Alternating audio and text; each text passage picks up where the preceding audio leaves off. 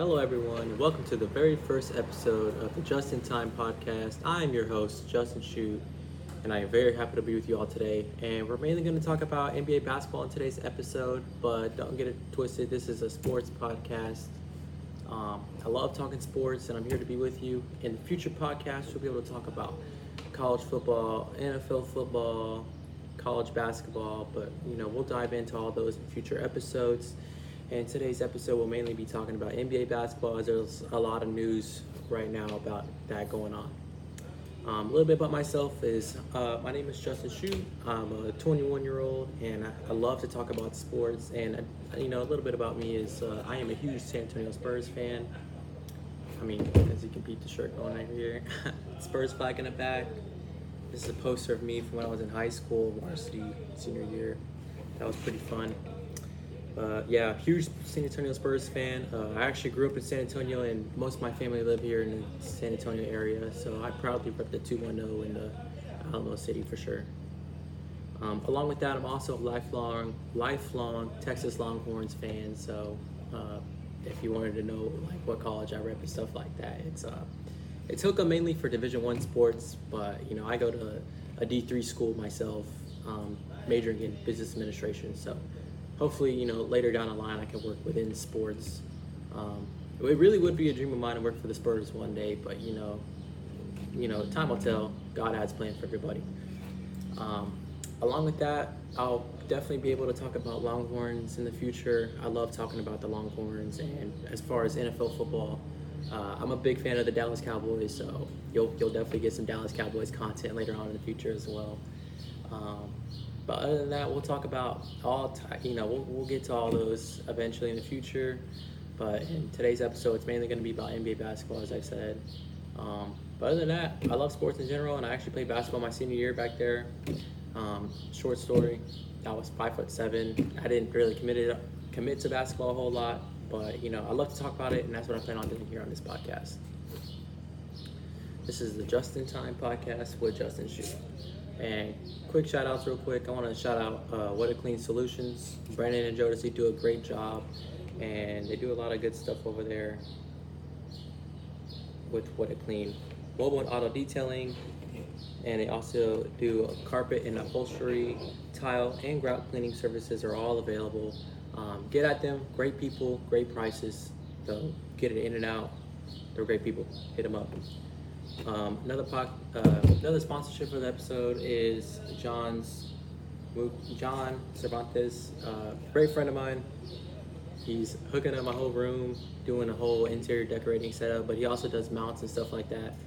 He's definitely your guy if you want to go for anything in regards to that area. I'll definitely be sure to link both of these two and whatever I upload these, and contact information and stuff like that. But those are the two big sponsors for today's episode, and appreciate them. All love goes towards them for sure. Let's dive right into this episode talking about my Spurs, and we just seem to be the talk of the league right now. Spurs just won a 2023 lottery. If you don't know what that is, the draft lottery is where all the worst teams in the league gather around, and the league doesn't give the best picks of a draft to the worst teams all the time, because that will reward losing. So what they do is they do a lottery system where they spin the balls, and if you get lucky and your ball gets chosen, you get the number one pick, and that's how they set the lottery order and how you will get to draft an upcoming draft. And this draft was pretty hyped up. You had a generational talent in Victor Wembanyama. It's always going to be like that, and excitingly so, we won the number one pick. It's been the first time since I believe 1997 when we got this man right here, Tim Duncan. And I don't know, I just kind of had this feeling all year long that we were going to get blessed with the number one pick. Hindsight, looking back at it, the trade and a year ago when the Spurs dealt away DeJounte Murray, that was pretty concerning. A lot of people, you're kind of going in towards the rebuild position. You get 3 first-round picks out of Murray, and it paid off. The losing paid off. We got number one, so we looked to take Wemby this draft, and with Wemby, we have a bunch of assets that we can look to make this team a little bit more better. I do believe we have the 33 pick in this year's draft, as long as another second in this year's draft. But other than this draft, just taking a look at future assets, the Spurs have the 2024 to 2030, that they have all of their first round picks. They have the Hawks first round picks in 2025 and 2027.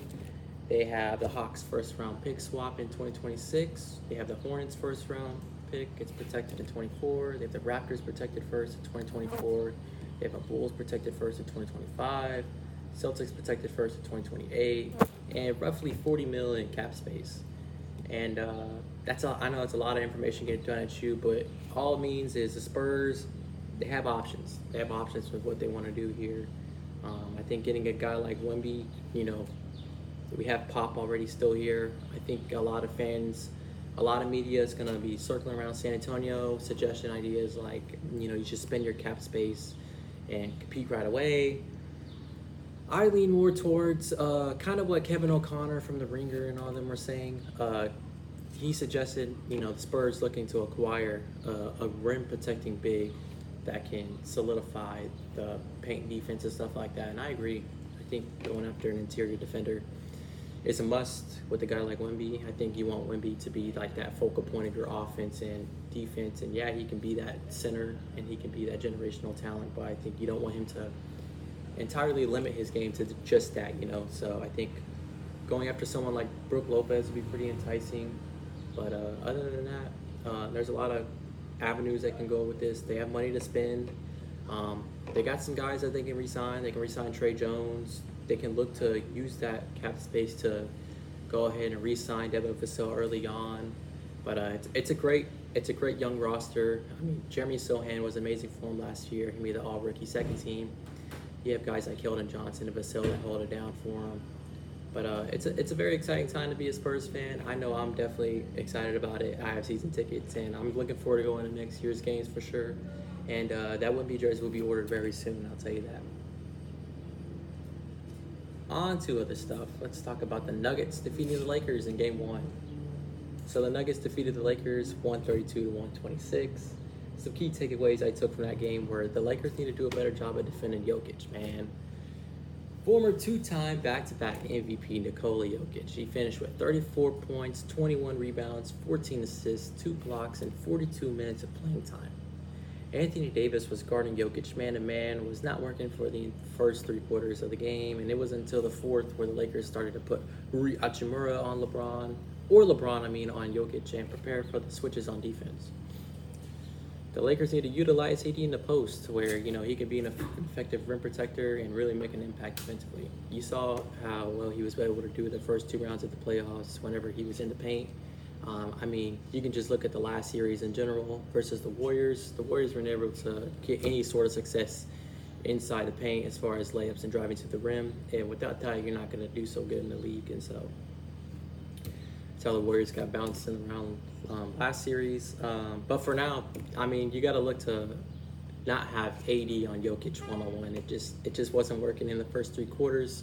They went away with that in the fourth. They ended up putting like Rui Hachimura, LeBron on Jokic, and what that would do is on a screen. Basically, you're just putting Anthony Davis on a different man. You want Anthony Davis in the post, playing help defense, hands up, blocking shots, being that dynamic interior presence that he is defensively. And I think if you take him out of the paint, then he becomes less and less valuable on defense. But, the Lakers showed some success in the fourth with that. They made a pretty good comeback. Anthony Davis finished with 40 points, 10 rebounds, 3 assists, 2 steals, and 2 blocks. That's a fantastic game. Just got to do a little bit better defensively against Jokic during the first 3 quarters. As far as the Nuggets, man, Jokic was a beast. Anything he wanted, he got. He was successful. I think you just got to continue to do that as far as adjusting to some sort of problems that happened. I think defensively, they were kind of weak against the Lakers. The Lakers were able to just attack Jamal Murray at will. And I think they're going to have to get a little bit creative in hiding him on defense and stuff like that. Maybe he's able to perform a little bit better than Game 1, but we'll see about that. But other than that, Jamal Murray was pretty effective last game too. He had 31 points, and Entirely, the Denver Nuggets team was just hitting their shots, and I think they finished the game with like a 60% field goal percentage. It was just super impressive by the Nuggets. I'm sure the Lakers are looking to bounce back. The Nuggets are like one of the best teams at home too. Um, there's not too much to think about it. It's just game one. It should be a fun series. I'm looking forward to seeing how the rest of this goes, so we'll definitely have to tune back in and see how that goes. On to the Heat versus the Celtics. The Heat defeated the Miami Heat defeated the Boston Celtics 123 to 116. Key takeaways from that game was Jimmy Butler. He had been extremely successful in the playoffs and was sensational last night. Butler finished with 35 points, 5 rebounds, 7 assists, and 6 steals in 43 minutes of action for the Miami Heat.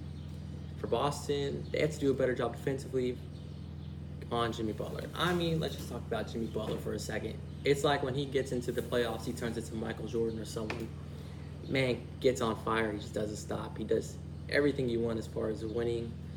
And he was extraordinary last night in the TD Garden. And winning a game in Boston is not hard to do. All credit goes out to him.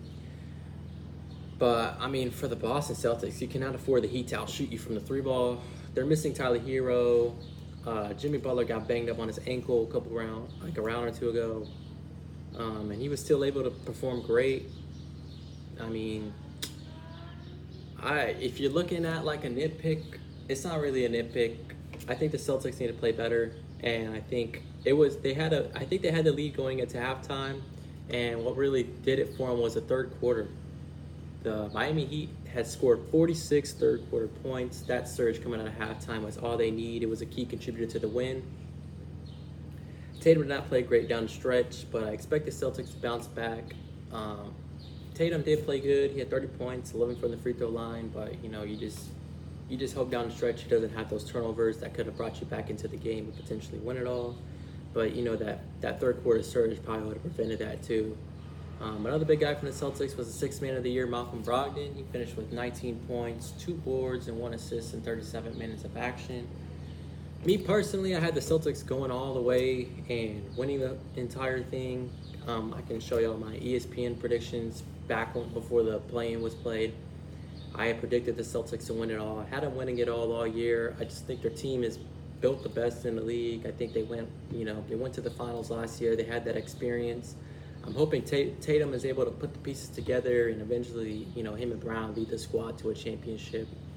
And I'm expecting more from the Celtics, and I'm thinking they're going to bounce back too. As for predictions for, let's talk about predictions for Game 2. Tonight we have the Lakers and the Nuggets Game 2. If the Lakers do what I think they're going to do, and it's, guard the way they guarded Jokic in the fourth, where you have Rui or LeBron on him, preparing for the switches, playing AD in the post defensively, you're going to look at more success from the Lakers. I don't think the Nuggets are going to come out shooting as hot as they did last game. I'm hoping for a Lakers dub. This one goes, they'll split it, and then they'll go to LA for Game 3. But yeah, I'm gonna go with the Lakers winning this one. I think those adjustments will be made, and I think they'll end up closing it out. But don't sleep on Nikola Jokic. I think he's capable of, averaging what he's been averaging this entire postseason run. I mean, he's been crazy. To get 21 rebounds is pretty insane. I think that's what he had. 21 rebounds. 21 rebounds is nuts, but it's Nikola Jokic, and no one else plays, back up big for them. So that's my prediction for the Lakers-Nuggets game. I got the Lakers taking Game 2. And as far as for the Heat and Celtics, I expect the Celtics to bounce back as well. Don't think the Heat are going to outshoot the Celtics as much as they've done. No way Jason Tatum goes, back-to-back games, poor down the stretch. I know he had a pretty bad last round besides the Game 7 performance where he had like over 51 points or something like that. But I got the Celtics winning that one. So looking at the outcome of both those games, if my predictions end up true, both the series will be tied at 1-1 going into the Lakers-Nuggets going to LA for Game 3. And the Heat and Celtics going back to Miami for Game 3 as well. Um, Other than that, I mean, I would love to talk more sports with y'all in the future. We'll be back for episode 2 at the latest on Tuesday, but I'll try to get to y'all before that. I was looking at the schedule and I saw the playoff games. You know, they're happening every day now, and I would hate to, you know, wait till Tuesday and then I'm gonna be talking about games 2 and 3, and then also talk about games 4. That seems like a pretty big gap in time, so I'll probably look to post a video on the weekend or something like that, but I'll keep y'all updated on my personal social medias. Um, and I'll also try to bring a guest on for the next episode, but in the meantime, y'all can follow my social medias. My personal one is at Justin Chute _ on Instagram, and it's also at Just In Time Pod on Twitter. I'll link that in the video and put it up on the screen or whatever. It's also the Just In Time podcast on social media. I will have this all uploaded on YouTube and other podcast listening apps. Thanks again to our sponsors of the show, What It Clean Solutions, the mobile auto detailing of lawn, carpet, upholstery, tile, and grout cleaning services available. Brennan and Jodis will get you right. Also, shout out to John's Mounts. John's the man. I'll link both their services and numbers into the description and all that. But in the meantime, man, it's been a blessing. I'm looking forward to doing more episodes like this. They'll be way longer than 16 minutes in the future, but this was just my first episode. We're gonna look to improve as we go on in the future. But in the meantime, this is Justin Chute signing out. Thanks for your time and peace.